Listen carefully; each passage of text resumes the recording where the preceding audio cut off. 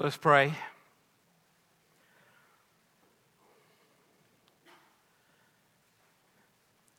Gracious Lord, we come before you now to ask for your presence to be not only noticed, but felt in our hearts and minds. We praise you for your Spirit who is moving among us. We praise you for your church that is earthbound and yet triumphant. We praise you, Lord, for your calling to our lives, for your willingness to embrace us, for your willingness to come to us. Let these words speak to our hearts this morning as we've gathered here for worship, in order that our lives might be a greater reflection of your presence within. For we ask it all in Jesus' name. Amen.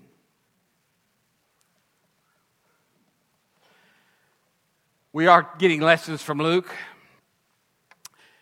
These are part of the lectionary series that we've been reading from lately, and someone asked me to explain what the lectionary texts are that we read from.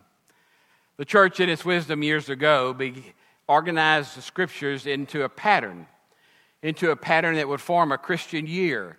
Much like our calendar year that goes from January to December, the lectionary year goes from the Advent and the expectation of Christ, which comes 4 Sundays before Christmas Day, all the way through celebration of Christ the King as our Lord and Savior.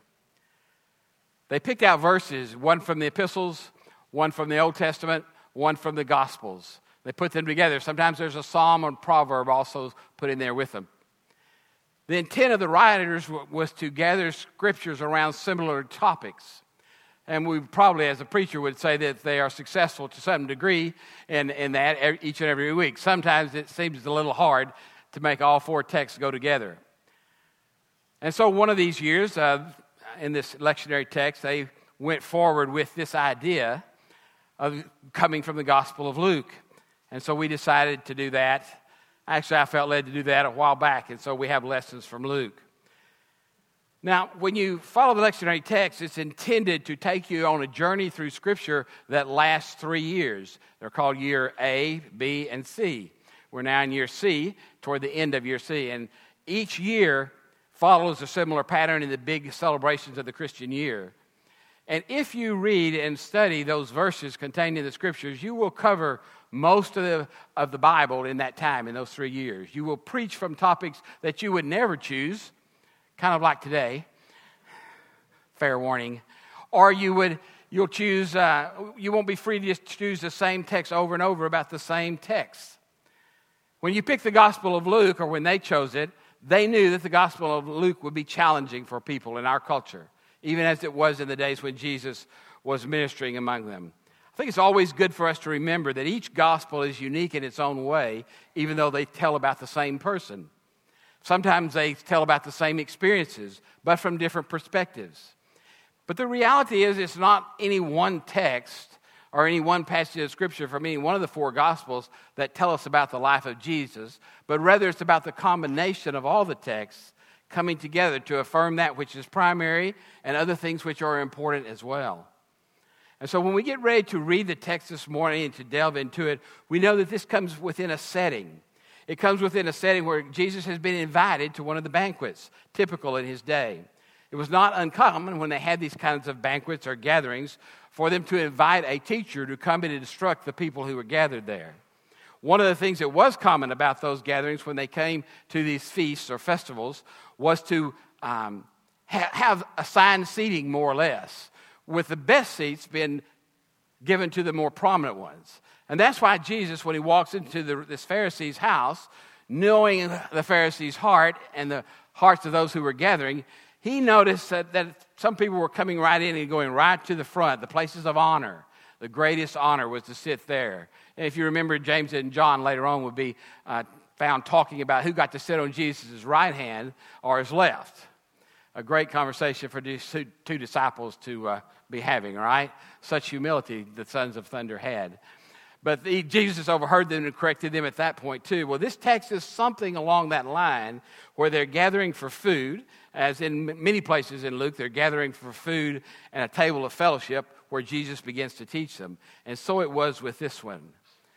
I think, however, this text is particularly difficult not only for them to hear, but for us to hear today. And it's particularly difficult for us to hear because it strikes at our notion of what it means to be a Christian, what Christian character looks like, what are our aims and our goals in life, what culture prompts us and encourages us to participate in, and what perhaps things we've been taught that are actually counterculture to what Jesus wants us to live like. And that's what makes this kind of text very, very difficult. It's about Christian character, the total of the qualities making up an individual, if you will. Essential features, distinctive marks of what it means to have a Christian character. Virtues, character virtues that describe moral excellence and good qualities that are virtues that the followers of Jesus want to emulate. Well, when he came and found himself in this group, he knew that he needed to address what was going on in that culture. And I would say it's appropriate for us today to try and embrace that. If you're not a little uncomfortable as you hear these words when Cindy was reading them, or as we talk about them this morning, you'll be the unusual one. And if you are a little comfortable, then you're in good company because most of the people around you are a little uncomfortable too, as they were when Jesus spoke them the first time. But I think this uncomfortableness prompts us to come back to the text and ask it questions about exactly what Jesus was trying to say and exactly what that same principle, how it can be applied to our culture and to our lives today. Answer the question, what does Jesus expect of us? Essential features of genuine people living as followers of Christ. This is something that we need to hold on to, that we need to cling to, that we need to try to discern. And we need to do it in light of the music we've been singing. And that's really important. And then what I'm referring to most specifically, I think it was in the second song where it was talking so much about forgiveness. Jesus knew the Pharisees needed forgiveness, and he knows we need forgiveness too. He knows that our patterns of life and living are often clouded over by the culture in which we've been raised, by our own human tendencies to want and to desire things that are not always helpful to us as Christian brothers and sisters in our world. And so he brings up these topics to this group of people who are there. Now, if I ask you, what virtues, character traits, are the most prominent and obvious in the life of Jesus, what would you say? You speak them out now, one at a time. Just say the word. Humility. Somebody was listening to the text, weren't they? What else? Love, absolutely. What else? Truth. Compassion. What else? I couldn't hear this one over here. Genuine. Yes, and what over here? Okay, you hear them coming, right? Like popcorn popping around you. And in your head, they're popping around you. Now, this text doesn't address all of those, but it does address two of them specifically in the stories he says here. These two virtues that in this text are obvious are humility and generosity. Two of the characteristics of Jesus' life that we sometimes struggle with in our own. So as we go through these thoughts, let us struggle with them, because that's the whole point of the text. Humility in this passage had to do with the social status that was obvious by the seating at the banquets. And now the table principles, where you sit, who you were very meaningful to them, because these people had a struggle. They had a great struggle with shame and honor. In their culture, those were huge things. So when Jesus talks about going and taking a seat of high honor and you having to get up and leaving it, it would be the greatest fear you would think of those people there, because you would be shamed because someone else came after you and the giver of the feast had to ask you to move down for someone who was more important than you. That kind of shame they would be terrified of. Not only shame, though, is talked about in this passage, also honor. He also talked about how if you took the seat at the back of the room, so to speak, we could say the back of the bus in our culture, and you were invited to come and sit on the front, how you would be honored because of your humility. Both characteristics very clear in that Mediterranean culture. Both of those characteristics important even in today's world as well, but not nearly as ingrained perhaps in our lives as we need them to be as they were in their cultures. This passage, as he describes it, the story unfolds, you can almost hear the people squirming in their chairs, can't you? Except they were probably not, they were lying down against the table, which was a method of eating in those days. The humility in this passage is made obvious by what he's saying, which is a word of wisdom, a word of warning, and a word of blessing. The wisdom is, don't go to the front seat. Don't set yourself up. I mean, who knows who's going to come in? Who knows who's invited? You may think you're very important, and then guess what? Someone much more important comes in, and then you feel like, oh, my goodness, I'm in the wrong seat, right? Now, how many of you would walk into the banquet hall in our society, a big banquet, let's say, 1,000 people in attendance. Would you go to the head table and just sit down when you got there? Probably not, right? Probably not. Because you would assume that head table, like there is such a thing, would be the table for someone who was more worthy than you to sit there. But what if you did? What if you took that seat and then had to be asked to get up and leave? Think how embarrassing that would be even in our culture. And that's what he's warning them about here. It's this very practical wisdom. And he goes on to say it with a warning, because you're gonna feel terrible if you're told to get asked to get up and leave. You're going to have great shame. And then he goes on with the word of blessing. Instead of seeking your own place of honor, allow someone else to lift you up when you've taken the place of humility. That, my friends, is what Jesus came to teach us. He came to teach us a way of living that is countercultural in his day and is certainly countercultural in our day. I'm just going to go ahead and give a short example. Look at the humility we experience as we listen to the two candidates for president of the United States. They're telling the poor that they understand them. Oh, give me a break, please. Really? I mean, really? They're trying to understand. I want to believe that. But it's really hard to understand the really poor after generations and generations of poverty unless you are in their midst regularly and really listening and identifying with their lives. It's very hard. It's very, very difficult to do that. And in this passage, we think about what is used often. This is a technique that the Gospel of Luke uses. It's called the Great Reversal. Because in verse 11, Jesus just blurts it out there for all of us to read and squirm with. And what does he say? Everyone who exalts himself or herself will be humbled. And he or her who humbles himself or herself will be exalted. Now, the idea of humbling ourselves so that God can exalt us, so that we'll be exalted in God's eyes, is not the first thing that culture teaches us, is it? Not in our country. We're told to reach for the gold, to press onward. We're told we're worthy of that, which is good. This is a very good lesson in self-esteem in this book, because it's meant to, as preachers are fond of saying, we have a dual task. Actually, we have the same task in both directions. We're supposed to preach in such a way that those who are disturbed will be comforted. And at the same time, preach in such a way that those who are comfortable will be disturbed, right? Well, that's what this sermon is about. That's what this text is about. I mean, it's just there right in front of you. Wherever you are, you have feelings attached to these words. And these feelings are important because we know and we believe as an educated people, self-esteem is important. This message is not about lowering your self-esteem. It's not about that at all.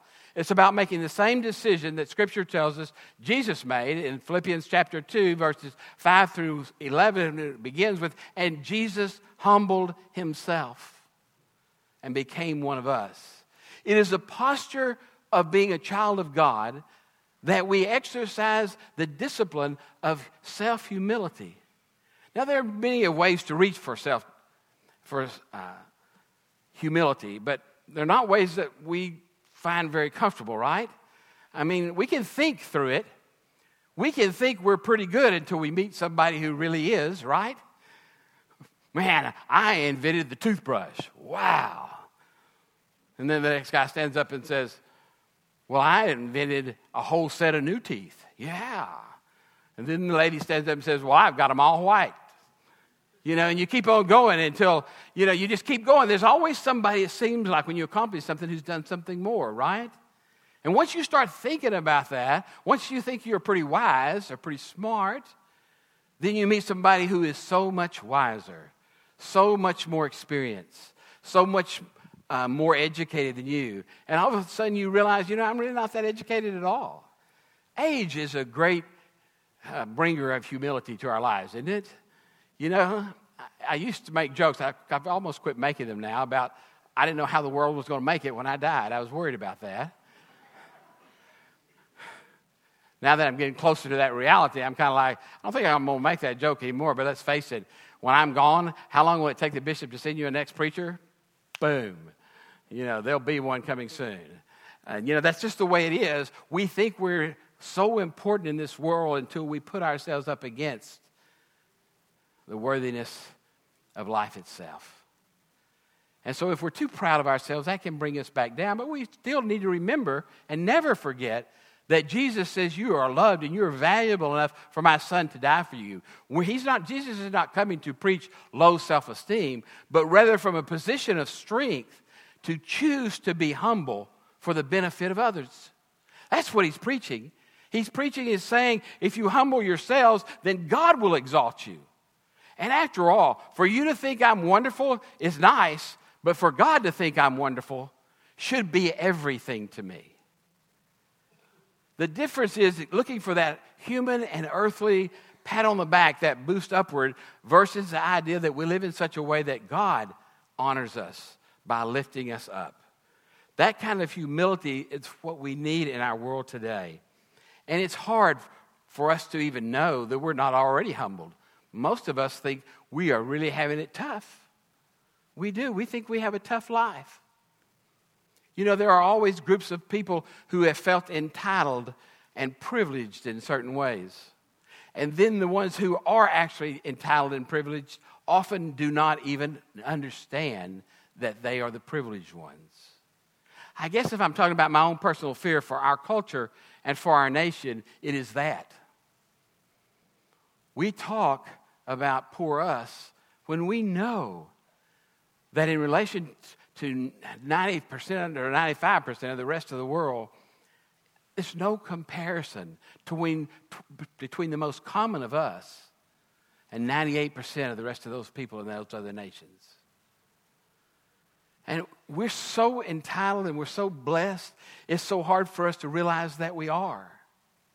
And when we see things that cause us to grapple with one another in the land of the most plenty, it's very humiliating to us to realize when we step back and take a harder look that we are quibbling over bounty, over blessedness, over being the most benefited people that the world has ever known. And it's not just one of us that struggles with that, it's all of us. It's hard to admit that we're part of a privileged group of people. I'm going to use an easy one. Isn't it good to be a male, guys? I mean, let's face it. Let's just tell the truth. It's good to be male, right? Because after all, males make more money, right? They tell the lie that they're the head of the household, right? We all know who runs your household, right, guys? That's right. I mean, we make jokes about it, but we're clear about what's really going on at home, right? But there are many women who have to struggle and fight for what comes easily as an entitlement if a person is a male. That is so wrong, isn't it? It's so wrong for us to do that, to pay people doing the same job different amounts of money because of their sexuality, whether they're male or female. It's just, the gender should have nothing to do with that. And here we are in 2016, and we know that, and yet it's still going on in our own nation, where it happens day in and day out. We need to struggle to realize that we don't need to lift ourselves up because of who we are as an entitlement, but rather we need to have a different kind of posture. And I think that's the message behind this text, that there's a different kind of way for us to live. And I'm going to use it in terms of blessing. What kind of person are you really oriented to be? A person who's looking for a blessing from God, or a person who is looking to be a blessing for others? That separates the humble heart from the proud heart. That separates, answer that question, separates the generous from the not so generous. The generous person is the one who's willing to give away what they have, expecting nothing in return. You invite the people from the street to come into the dinner knowing they can never repay you. They just finished another walk in the prison, and Laura came up and showed me the card. There's nothing that those prisoners can do other than thank the people who are there during one of these prison walks, except to sign a card and write a note to them, which they did. Sending it back, expressing what it meant to them to be loved and fed and cared about for those 72 hours. You know, that is Christian ministry. There's not any way that they're going to be able to help the people who gave up their time, their energy, and their money, even their family time, in order to be there and to serve them. And that spirit and its lack thereof is where I think the church struggles today. We get so busy in our world with so many things to do, and they're all good, that we have to stop, and several commentators ask, each church should examine their ministry and ask themselves this simple question: are most of our activities that we're engaged in outwardly directed, or most of them self-serving for our congregations? Now, I don't have to tell you where that meter's going to fall on 98% of the churches, do I? Do I have to tell you that? That's not rhetorical. That's a pretty weak no. And that's an honest response, I think. Because we don't like to think about what our church would look like if 60% of our resources went toward those who don't know what church is or what's going on in church, in foreign missions and local missions, and reaching out to others. We don't like to think about that. We don't like to look at that budget and realize how much money we spend on ourselves versus how much we spend on others. How much did John Wesley leave behind when he died? Although he accumulated some monies as he worked through his many long years because he was so frugal with what he had. He left very little behind because he gave it all away intentionally. How much do we give away of ourselves versus what we use for ourselves? You say, well, now, preacher, you know we have to have ministry for our youth, ministries for our children. We have to have ministries to take care of our members who are having troubles. We have to have teaching our adults. We have a lot of things to spend money on. Where would we get all that money? I don't know. I've been doing this 38 years. I don't have any answers. I've just got questions. I've got questions for every church in a culture like ours. Since they think we don't care, what can we do to prove that we do? What shifts can we make subtly, if I can get it out, and intentionally, that will say to the world, the church is just not about us being a club for ourselves, but it's about us reaching out to others. At a wedding we attended last night, where I had the officiant, we were sitting at a table with strangers who began to tell me about his conversion experience. You know, he never mentioned church once, but he did mention how he was saved from his sin and how he had been called by God to reach out, not as a professional pastor, but to reach out and to, as he said, drag people to Jesus who didn't know how much Jesus loved them. And he was excited about that mission. And he didn't need to say church at all. He just said what Jesus had called him to do. Other-oriented, someone who had realized that he was lost and needed to be saved. Now, Bragg had no idea he was lost today. In fact, he was pretty sure he wasn't. Because after all, he had all of our perfect attention, right? He knew if he ran, somebody chased him. That's wonderful. That's a game, right? That's good. He knew if he waved, y'all all smile and wave back. And he didn't know what else to do. He wasn't worried about all the particularities of church, but he knew that he was supposed to be kneeling there and he was going to get water on his head. And he was ready for that. Get to the point. Let's do it. The words weren't for him anyway, right? He didn't know anything about the words.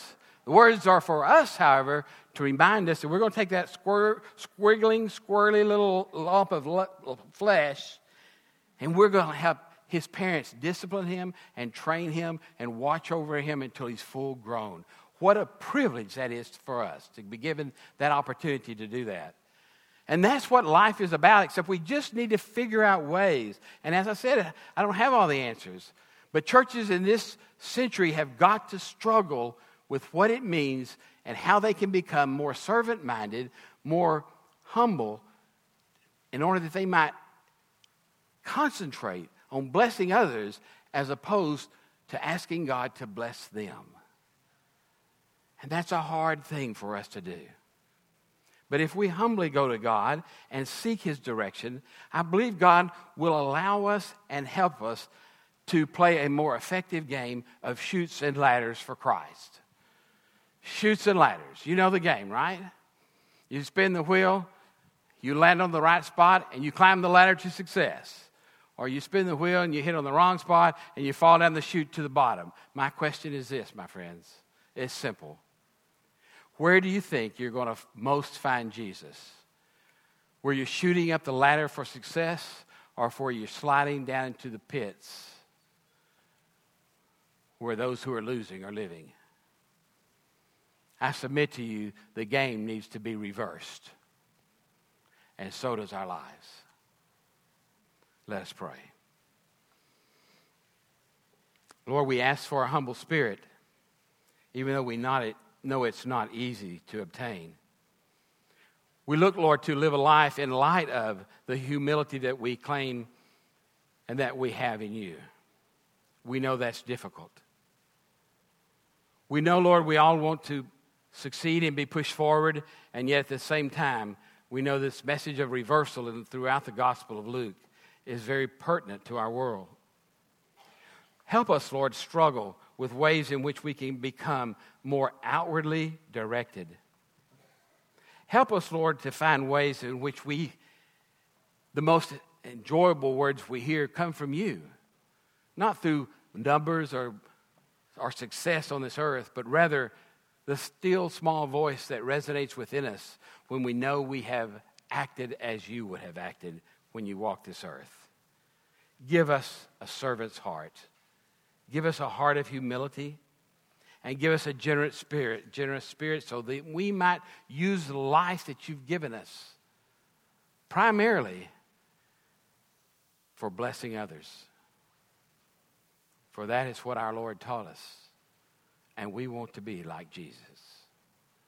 We thank you for all the direction you give us, for your patience with us as we struggle along this journey, reaching to be your children in this world.